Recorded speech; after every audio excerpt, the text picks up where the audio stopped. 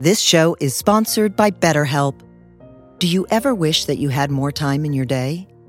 What would you do with an extra hour all to yourself? Would you go for a run? Take a nap? Read a book? The possibilities are endless. Therapy can help you find what matters to you so that you can do more of it.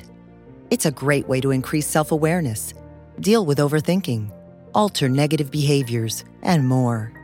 If you're thinking of starting therapy, give BetterHelp a try.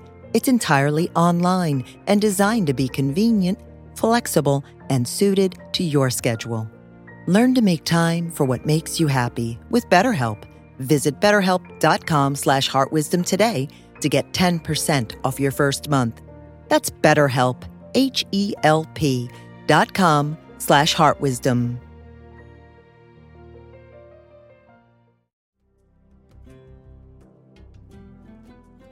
Perhaps it would be better not to speak of change, but of opening, of expansion of the possibility of wisdom, ease, a compassionate heart, of opening beyond our limitations, our small sense of self.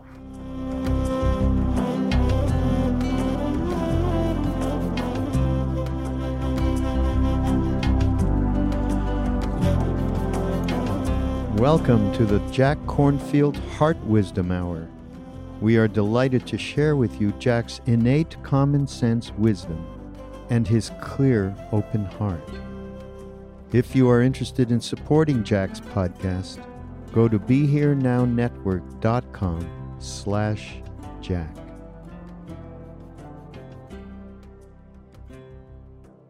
For those of you who were here in the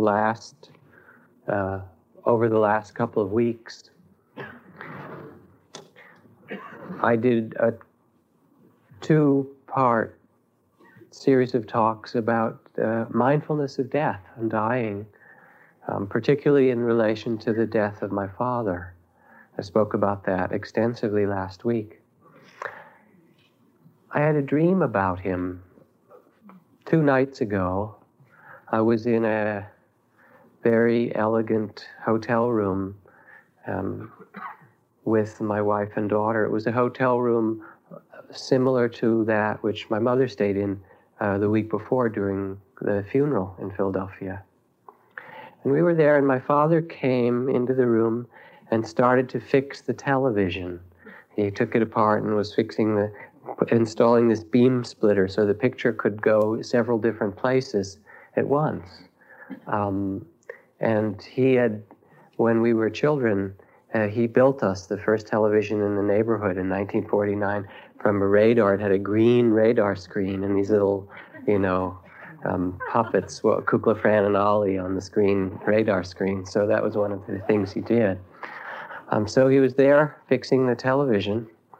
And my daughter, Caroline, said, but Daddy, what is he doing here? I thought that your father died. And I turned to him and I said, oh, he doesn't know he's dead, right? And then he finished fixing it and got it all working. And then I looked at him, I said, you look really good, Dad. He looked younger, like 50 instead of 75, and healthier and better. I said, I'm really happy to see you. I've missed you. But I'm sorry to tell you this, that you've died. And he looked at me a little bit puzzled, but there was a way in which he also knew already what I had to say to him, and he kind of acknowledged that, and then he vanished. So that's the next installment in that series of stories about my father. And in a strange way, as other people have said as well, when someone dies, there's not only less of them because you can't call them on the phone in a certain way or go see them, but there's also more of them. And now my father is, wherever I go, there he is. He's here. I go for a walk in the woods and my father's there, or I go to meditate and he's there. So it's not just less, but somehow he's expanded. So this evening, I'd like to speak on the topic of transformation of our life and spiritual life.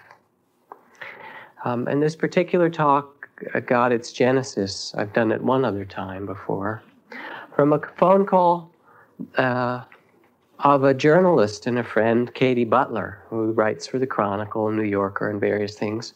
And Katie called and said, I need to talk to a spiritual teacher because Glamour magazine has asked me to do an article on lasting change. You know, I guess that's the diet that really works. Now, it's true that for a Buddhist, that's an oxymoron, lasting change, since everything changes. It's sort of like army intelligence or something, just something that doesn't exist in the same. So I began to reflect about what makes lasting change for Glamour magazine. And we talk about spiritual development as we've gone through now many weeks, or in some cases years, of teachings and meditation practice. How does spiritual life change us in lasting or significant ways? When I first began to practice, I saw my own spiritual development as problems to solve, or some kind of battle that I had to do to work with my ego or my attachments or defilements, greed and hatred and delusion and laziness and so forth, and fix up what I could of the good parts and get rid of the bad parts and kind of improve myself a great deal. But now I see it in quite a different way. That all of these forces of greed and hatred and fear and prejudice and laziness and so forth really arise from something deeper than their own nature. They don't arise, because we're bad and we have to fix ourselves. They arise out of a misunderstanding of who we are. Now, in truth, the Buddhist view of our life is much more dynamic than that question lasting change would imply. The Buddha spoke about human life as 5 ongoing processes. The process of the physical body and senses, always changing, sounds and sights and smells and tastes and physical perceptions. That's a stream of changing experience in the body. A stream of changing feelings. Anybody notice that? Moods and feelings, non-stop. Say, I want this kind of feeling only. Does it work? Always changing. A stream of memory and perception, seeing things in certain ways, remembering, recognizing. A stream of our responses, all our thoughts and ideas and responses to things. Notice that one. And then the stream of knowing, of consciousness, that's aware of feelings, or aware of senses in the body, or aware of our thoughts. And these 5 processes repeat in patterns the same way that if you take an acorn and plant it, as we've talked about, it becomes a seedling and a sapling and a small oak tree and a great oak tree, and there's more acorns. And when you plant the acorn, you always get oak trees. You don't get mango or apple or plum or banana. You get oak trees. In the same way, we are alive like that process of tree, of the acorn and the seedling and sapling. We too grow and change. We're never constant, but we follow certain patterns or laws of our life. And in this process of our life of change, the patterns follow our heart, our consciousness, our intention. Mind is the forerunner of all things. We are what we think. All that we are arises from our thoughts and our heart. If we speak or act with an impure heart and mind, sorrow follows us as surely as the cart follows the oxen that draws it. If we speak or act with a heart or mind pure, which means full of understanding or compassion, connection, then happiness follows as surely as our own shadow. Those are the words of the Buddha. So that our heart is the garden into which we plant seeds and nourish them. Depending what our intention, gradually we shape the patterns of our life. If we practice one thing or another, that's what becomes. What's important then is not so much what we say or do, but what is the intention with that? Because you can say the exact same words to someone and have different intentions. You can do it to get even, or you can say the same words as a question to find out, and they have entirely different responses. So the patterns, these 5 patterns of our life, are shaped by our consciousness or our heart.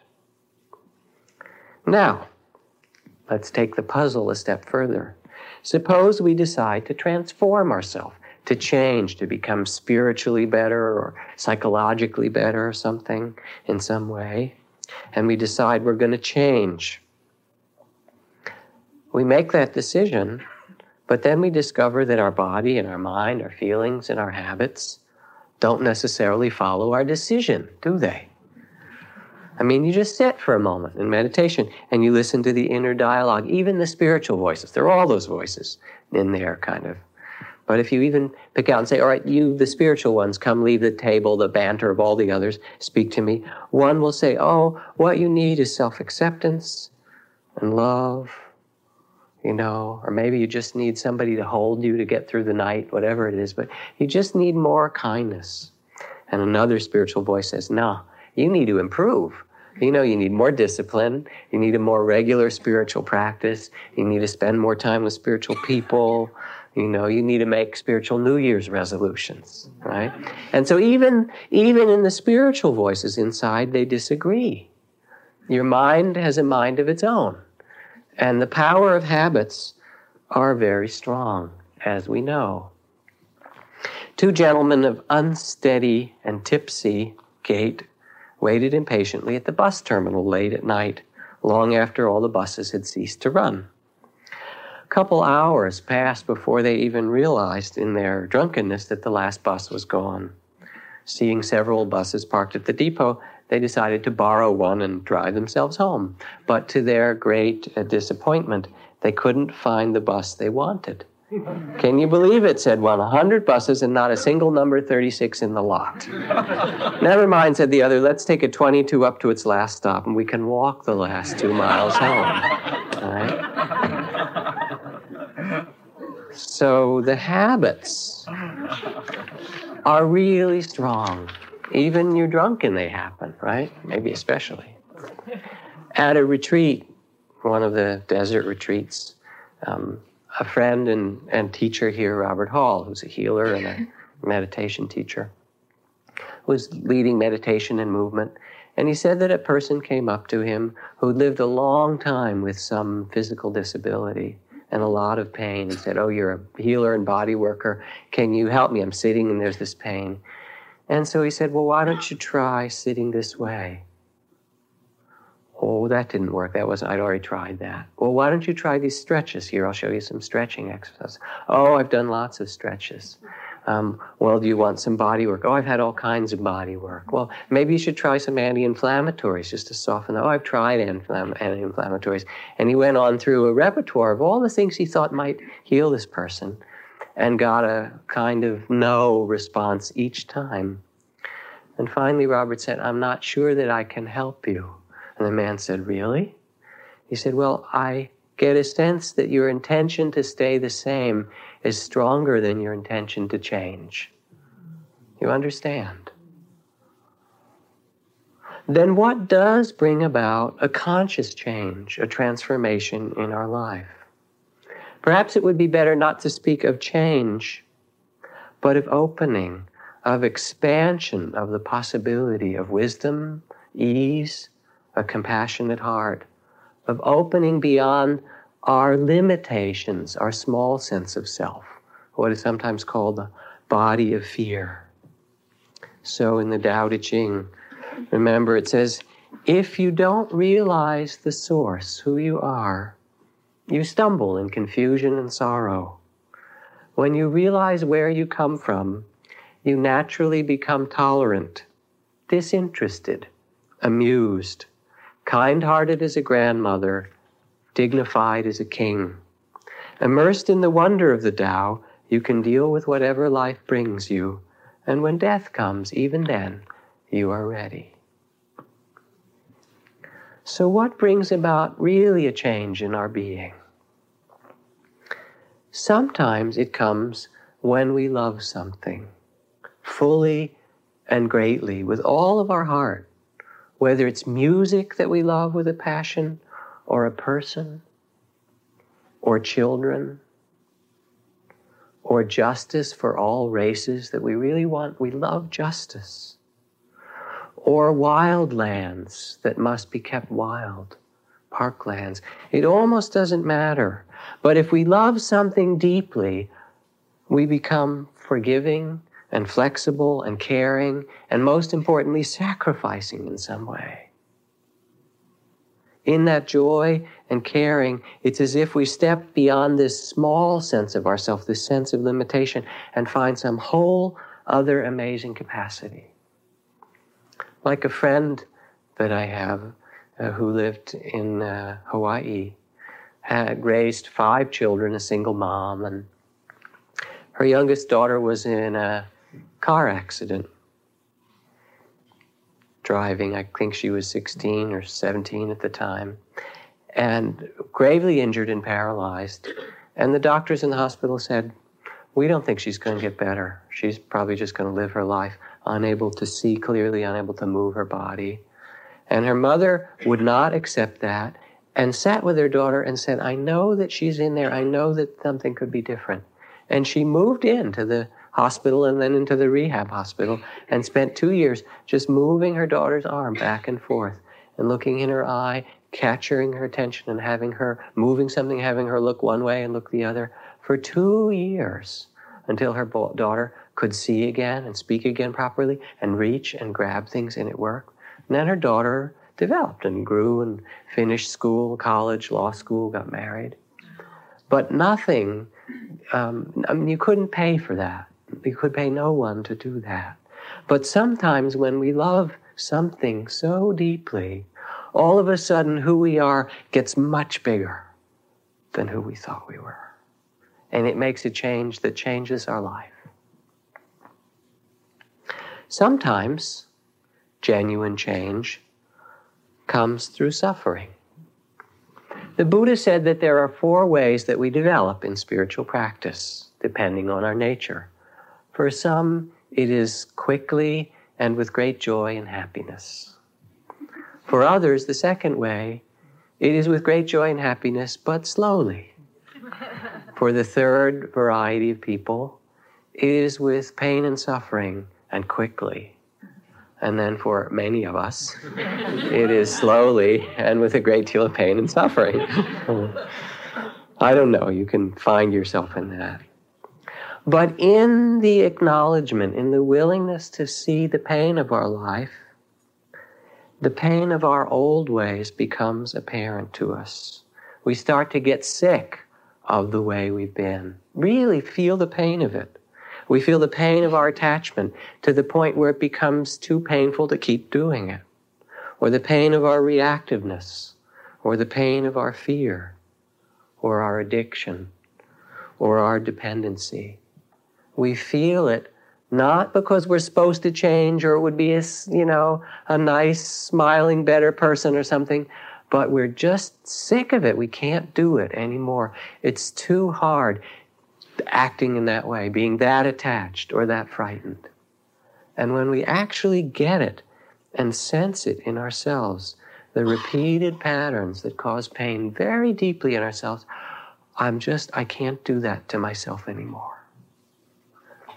Like the ex-hostages visiting one another, "Have you forgiven your captors?" "No, I'll never forgive them for what happened." Well, in that case, they still have you in prison, don't they? It's that. We start to sense in ourselves the prison that we make, and it becomes unbearable. We say, "I can't do this anymore." Another way we change. Sometimes it's simply sitting in the midst of our life and facing whatever darkness or loneliness or fear has chased us or come upon us, and recognizing in our heart that we are greater than that. It's like the man I spoke of who came to a retreat some years ago, after his daughter died in a car accident where he was driving, and she was a 4 or 5-year-old girl, and she didn't have a seatbelt on. And so he sat with incredible guilt and remorse and shame and regret, and had every kind of spiritual assistance to help him. He was saying mantras and visited teachers and surrounded himself with holy pictures and beads and crystals and whatever. And finally I said to him, could you imagine putting aside all those pictures and beads and mantras and prayers and everything you're doing and just sit? Come in and just sit without any of that. And he agreed, and he sat down, and in 5 minutes he was crying. And in 10 minutes he was just wailing and weeping for the grief that he carried, that even those spiritual things protected him from. Sometimes we change when we sit in the midst of what we've always run from.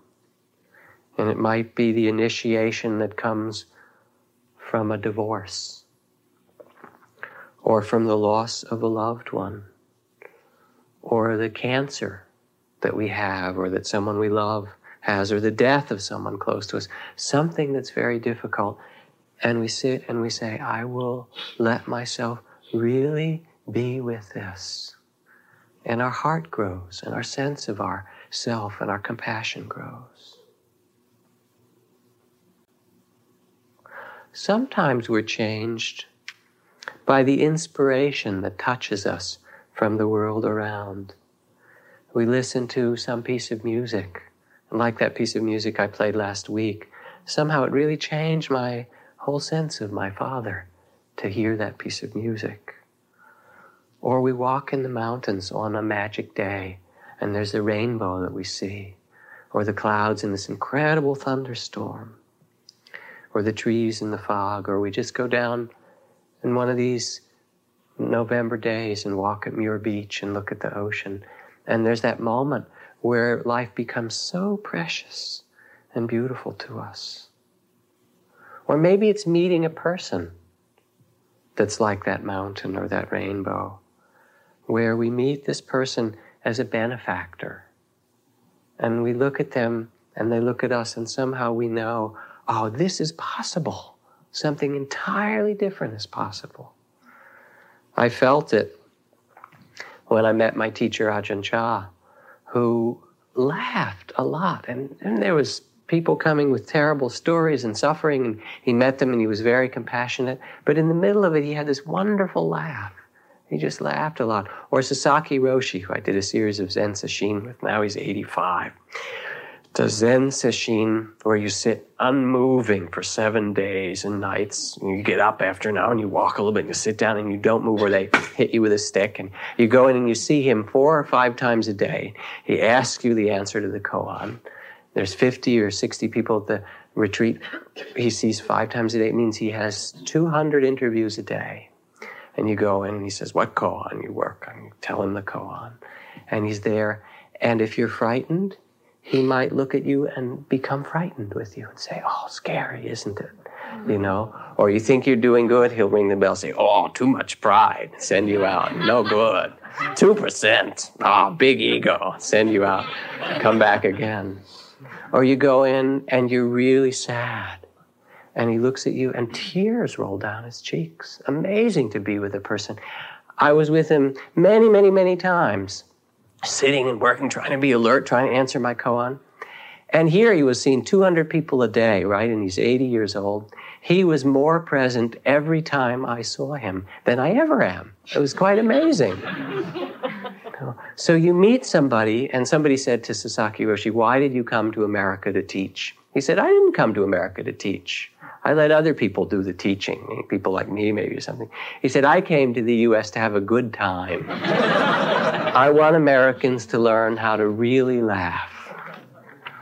So sometimes we get changed because we meet somebody and we say, oh, that's possible. Look at that. Anything's possible. But even so, we get touched, whether it's the mountains or some extraordinary person or some piece of music or something that awakens us. We get inspired, we get reminded, new visions, new possibilities appear. But then what happens? Disappears, slips away, we lose it, we go back, huh? You know, like our travel. There was this cartoon in the New Yorker, and it was LAX, Los Angeles Airport, and there was a customs that you had to go through as you came in, and it was a flight that had just landed from New York.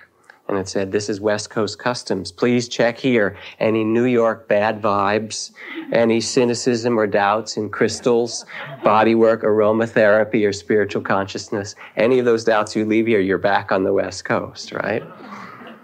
So we do it. We have this awakening or this thing that touches us in some way, but easily we forget. So that it doesn't just change in our mind or become a memory. The question becomes, what grounds this realization? What keeps it alive for us in this life? Several things.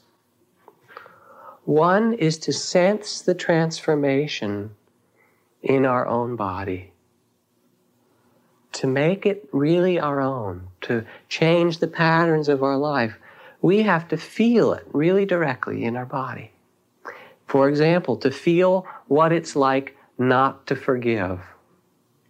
Not just the idea, oh, you should forgive, or some kind of spiritual ideal, but feel inside what it's like not to forgive over time. And it starts to make sense to us in a lasting way.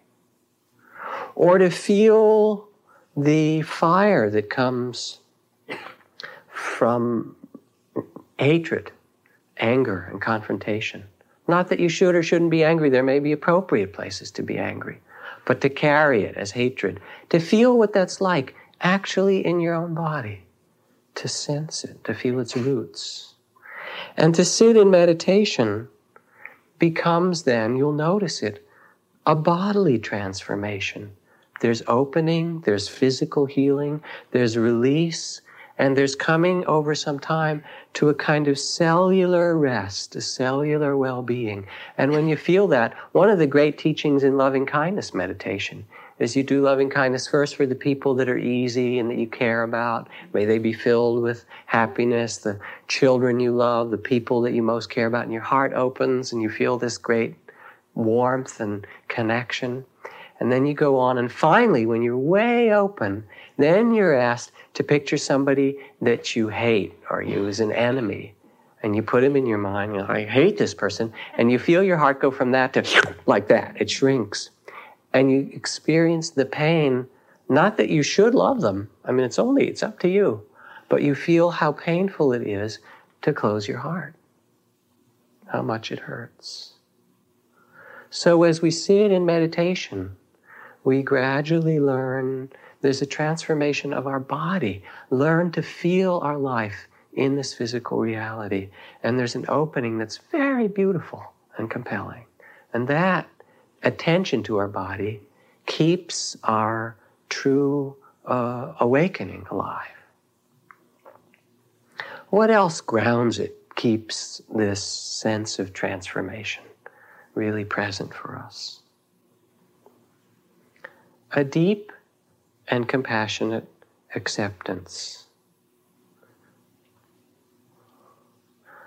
I've told this story before. When I was first working as a psychologist, which was almost 20 years ago, 1974, and I met Robert Hall again as a friend in 1974. And he was already a quite well-known psychiatrist. He founded the Gestalt Institute of San Francisco and was one of Fritz Perls' main protégés at Esalen and so forth. And I told Robert, I said, you know, I'm getting to really understand in my therapy training and so forth, pretty good at diagnostics. I can tell what's wrong with people, what their problems are, and even what the source of it, how they learned it or what happened. But what I'm not so good yet at is helping them to change, helping them to fix that or get better. And he looked at me and he said, oh, I don't do that. And I said, you don't? What do you do? And he said, in my work, what my work is to sit with people and have them fully accept who they are. Just that much. So the second aspect of what makes transformation really alive and authentic in us is a profound kind of self-acceptance. And out of that, change comes naturally. When the Dalai Lama was teaching this series of teachings in New Mexico recently, he did Shantideva's text on patience. And that patience, not the patience which we use the word patience to mean impatience, like you're patiently waiting, right, as if something will come. But patience really meant the trust in things, the love of things as they are, the letting things unfold. And he talked and he read this text and he did all these teachings. And then in the end, he said, I will read the text to you one more time. And he read about the beauty of a trusting heart, of a patient heart. And as he did it, and as he read it and gave these teachings, he started to weep. He put his head down and he just started to cry and sob because it was so beautiful and so true. Sylvia told this story today at the retreat. We just had our afternoon Dharma talk at Santa Sabina, where there's this retreat for 60 or 70 of us that's been going on for a week and a half now that I'm part of. She spoke about a friend who had died that actually a number of people I know sat with. I'm not sure if I sat with her or not, but Stephen Levine and Sylvia and Mary Orr, several of the teachers here, all were part of helping this particular woman die some years ago, who was one of the first people to work in the kind of hospice work that Stephen was doing. And this woman had cancer, and it was a kind of prolonged, slow decline for her, and she was a friend of many people, a lovely being. Finally, she kind of lapsed into this coma, and people were sitting with her, taking turns round the clock, chanting, just being with her. And they thought, well, her breathing has gotten very fine and faint, and she said all her goodbyes. There was this big party she had, and people came, and she finished her business. She wrote out her will. She talked to everybody, and her body was getting very weak. She's going to die. And so people were sitting and waiting, and for a week or two, she got weaker and weaker, coma, not speaking well. She's just about to go out any time. After a couple of weeks of that, she opened her eyes. She sat up. She said, I'm hungry, right? She wanted something to eat. Bring me something to eat. And for whatever reason, she came out of the coma. And she talked to people. She visited with some friends. She hung out for a while, for almost a month. And Sylvia said, so I went to be with her toward the end of that month. And she was starting to get weaker again, and it looked like she might be closer to dying. But she was kind of sitting up in her bed reading the Chronicle, the Sunday paper. And I looked at her and I said, what are you doing? You know, you look like you're getting weaker and you've been meditating stuff. Here you are reading the paper. Would you explain this to me? And she said, it's like this. She said, you know, if you're having a big dinner party, sometimes you cook and you prepare and you get all the stuff ready, and you're not even quite done and the doorbell rings and they're all there and you're frantic and trying to get it done.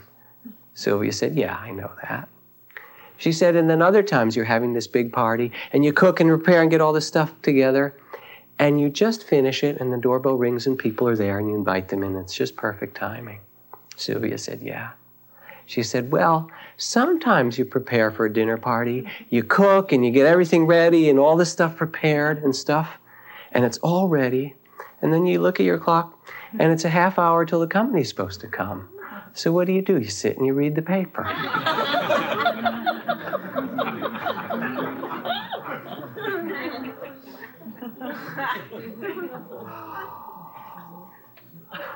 So the second thing that really makes change authentic is an acceptance of ourselves as we are and things as they are, not as they're supposed to be, but really as they are. That acceptance is the ground of spiritual life. Even, we worry about nuclear proliferation and those warheads that are out there that we don't know about, or other really dangerous things in the earth that we need to respond to.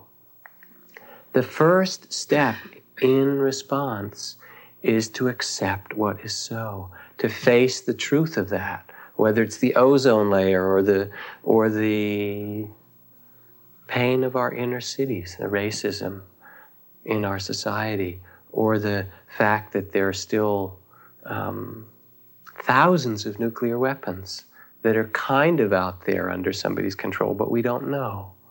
All of these things. The first step in an authentic spiritual grounding is simply to accept what is so, to see it. A couple more things that help is a sense of the power of practicing our wakefulness. What we practice, we become. Not like the drunks in that story exactly, although they practiced something and they became that. But as we sit over and over again, or as we practice being conscious with our speech, the ethics of our behavior, of speaking truthfully or acting kindly, over and over and over again, something begins to transform in the patterns of our being. It is like the story I tell when I was about to get married to my wife, Liana. I thought about it, and I wondered, now, how can you make a commitment, a vow to say, I will love you and be with you and care for you for the rest of my life, when our minds are so changeable? I mean, I knew enough about my mind at that point from meditation to not trust it for a damn, you know? So how do you do that? How do you make that kind of commitment? I went to this old couple, this old Quaker couple that we used to spend time with in Cambridge. Quite wonderful. He was a professor at Harvard, and she was an artist, and they were in their 70s, and very gracious and beautiful couple. They used to speak in these and thous whenever they had an argument. It was quite amazing to watch. You know, when I hear thee say that, oh, it was beautiful to hear their arguments. I said, all right, how do you make a commitment for a relationship that you know will last that time? And he said, you don't. I said, well, what do you mean? He said, you don't make it once and for all for your life. You make it every day, each morning when you get up. You do it over and over and over. A repeated intention. The power of our intention is wonderful, and it becomes magnified when it's practiced, breathing in and out. When we simply sit over and over again, we learn to be steady, to open our hearts, our compassion, to be awake. The intention to meet our life with awareness over and over grows in us, to hold things in that way. So even in the Buddha's teachings, after the Buddha's enlightenment, there's this funny thing in the texts where Mara, who is the god of evil, the evil one, comes and visits the Buddha a number of times after he's enlightened. And each time Mara comes to tempt him or offer him something or trick him in some way, the Buddha looks up and says, oh, is that you, Mara? And Mara says, oh dear, he knows me. He sees me, and kind of slinks away. And it's that, the dialogue is that short and that simple. Is that you again, fear? Oh, I know you. I've seen you so many times. Is that you again, remorse? You know, is that you again? Whatever it happens to be that we've been afraid of. And you start to see it over and over and discover some aspect of your being, your Buddha nature, that's much greater than that voice that comes. Oh, he knows me. She knows me. She sees me for what I am. What matters underneath all of this is most deeply a transformation of our identity, of who we think we are. So when the Buddha awakened, there's this beautiful passage, not just for the Buddha, but for all these enlightenments. The scriptures are filled with this, the Buddhist texts. Now the eye of knowledge awakened, the eye of wisdom, the great heart of compassion, like a lamp that had been overturned, set upright, like light coming into the darkness.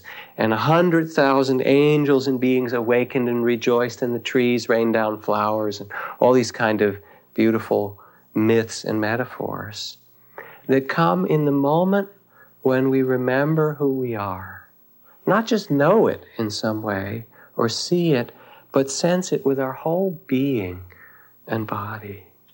When we go beyond the limited or small sense of ourself. So you look in Glamour magazine, since that's where we started, and there are the articles about how to get along with your mom, or what to do in relation to your boyfriend, or sex life, or school. And these are all the kinds of concerns, or how to get a good job, or how to look a certain way. But this set of teachings isn't how you look, or how to get along, or whatever. It's rather, who are you in the midst of all these things you can do to remember your own true nature?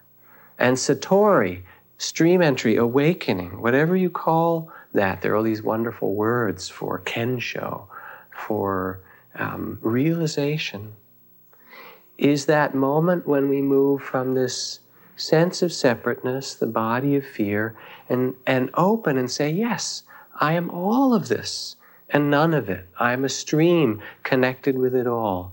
And that fearlessness and compassion is realized, is sensed within us. And that is the real transformation. Not a change of some habit. Those can happen sometimes. But most deeply, a change in who we know ourselves to be. It's like the story of this mouse who was so frightened all the time, and he lived in the hut of this wizard or the magician. And he went to the wizard one day and he said, I'm so tired of being a mouse. I'm so frightened. Can't you help me? Won't you make me into something else? Please make me into a cat. So the wizard, all of the proper mantras and things, and the mouse turned into a cat. Was happy for a short while, some hours, until the cat ran into a dog. And the dog started to bark and chase it. And the cat became frightened and ran up a tree, and the dog barked a lot, and over the next days tormented the cat. And finally the cat, kind of no dog around, went into the hut of the magician and said, please, I'm frightened being a cat. It's too scary and difficult. Please make me a dog.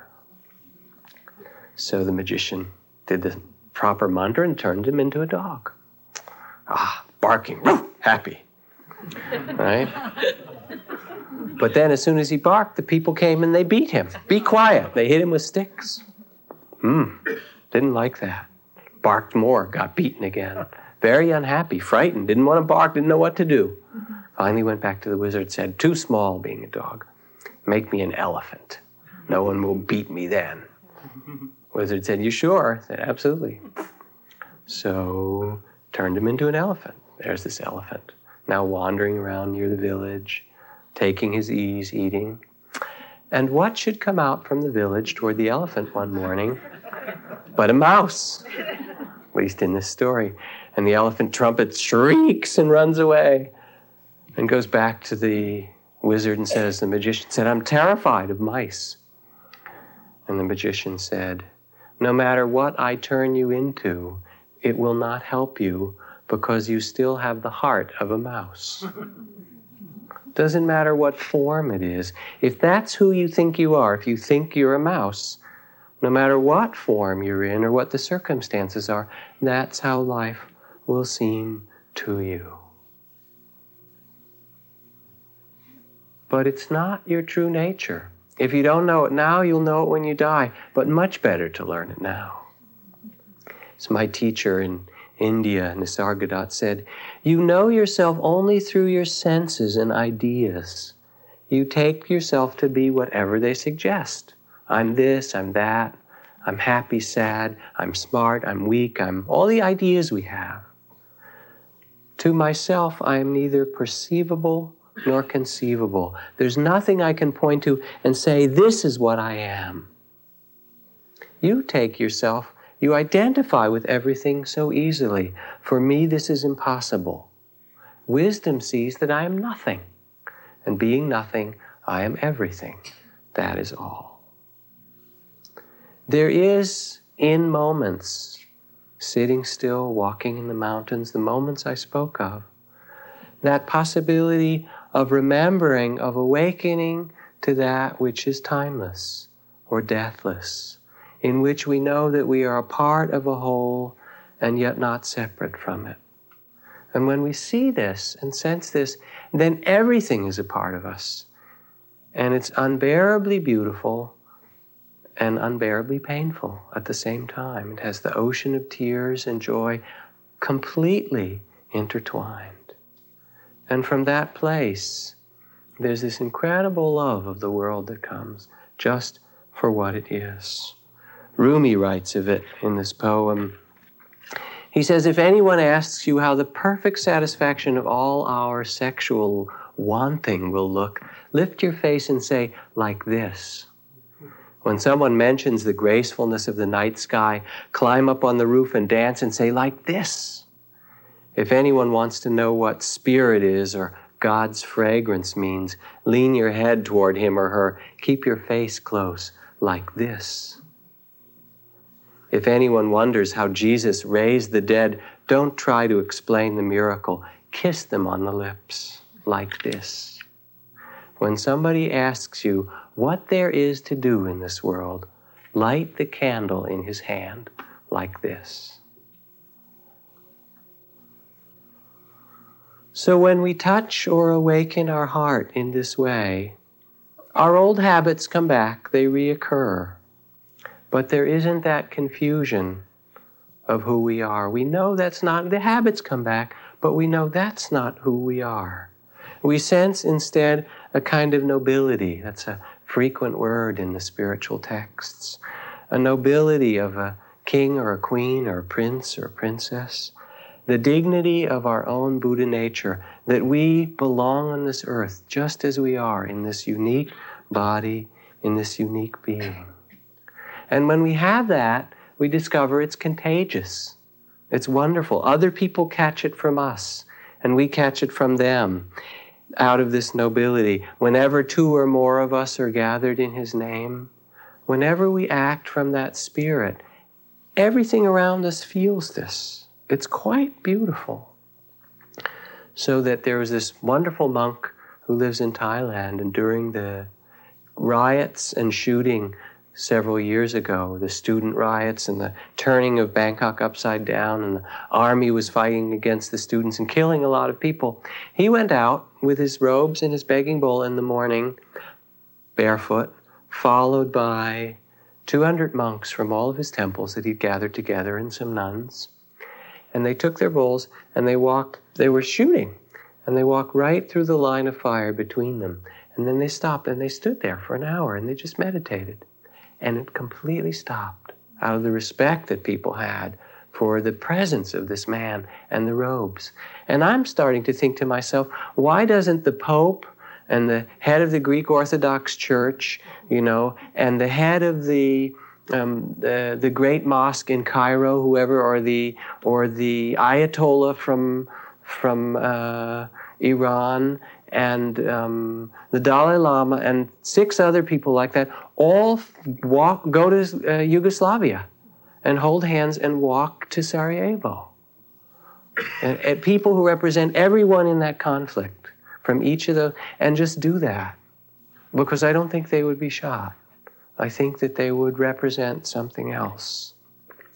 And when we live from that place, we have the power, an incredible power, to affect the world around us, not by what we say, or even by our actions, because over thousands of years, who knows what will be or should be, but really from our being. It's like Suzuki Roshi, Zen master, the tribute paid to him by the student, where she wrote, this person who is realized, a Roshi, lives in that perfect freedom which is the potential for each human being, in the fullness of their being. There's humility, joyousness, straightforwardness, uncanny perspicacity, unfathomable compassion. Their whole being testifies to what it means to live in the reality of the present. Without anything said or done, just a moment of meeting such a person, the impact of that can change one's whole sense of life.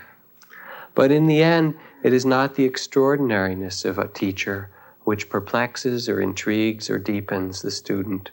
It is the teacher's utter ordinariness. Because they are just themselves, they are the mirror for their students or whoever is around them. Just in being ourselves, in resting in our true nature, the world becomes changed. So lasting change, this is where we started, is really a shift of who we are. To live in the truth of who we are is not some perfection, fit some ideal, become a certain way, but rather resting in our heart, resuming that which we know ourselves to be, remembering that through feeling it in our body, through practicing it over, through sensing it in the world around us, again and again. And out of that comes wonderful blessings to us and to all we touch. I have just 3 things to teach, says the Tao: simplicity, patience, and compassion. These 3 are your great treasures.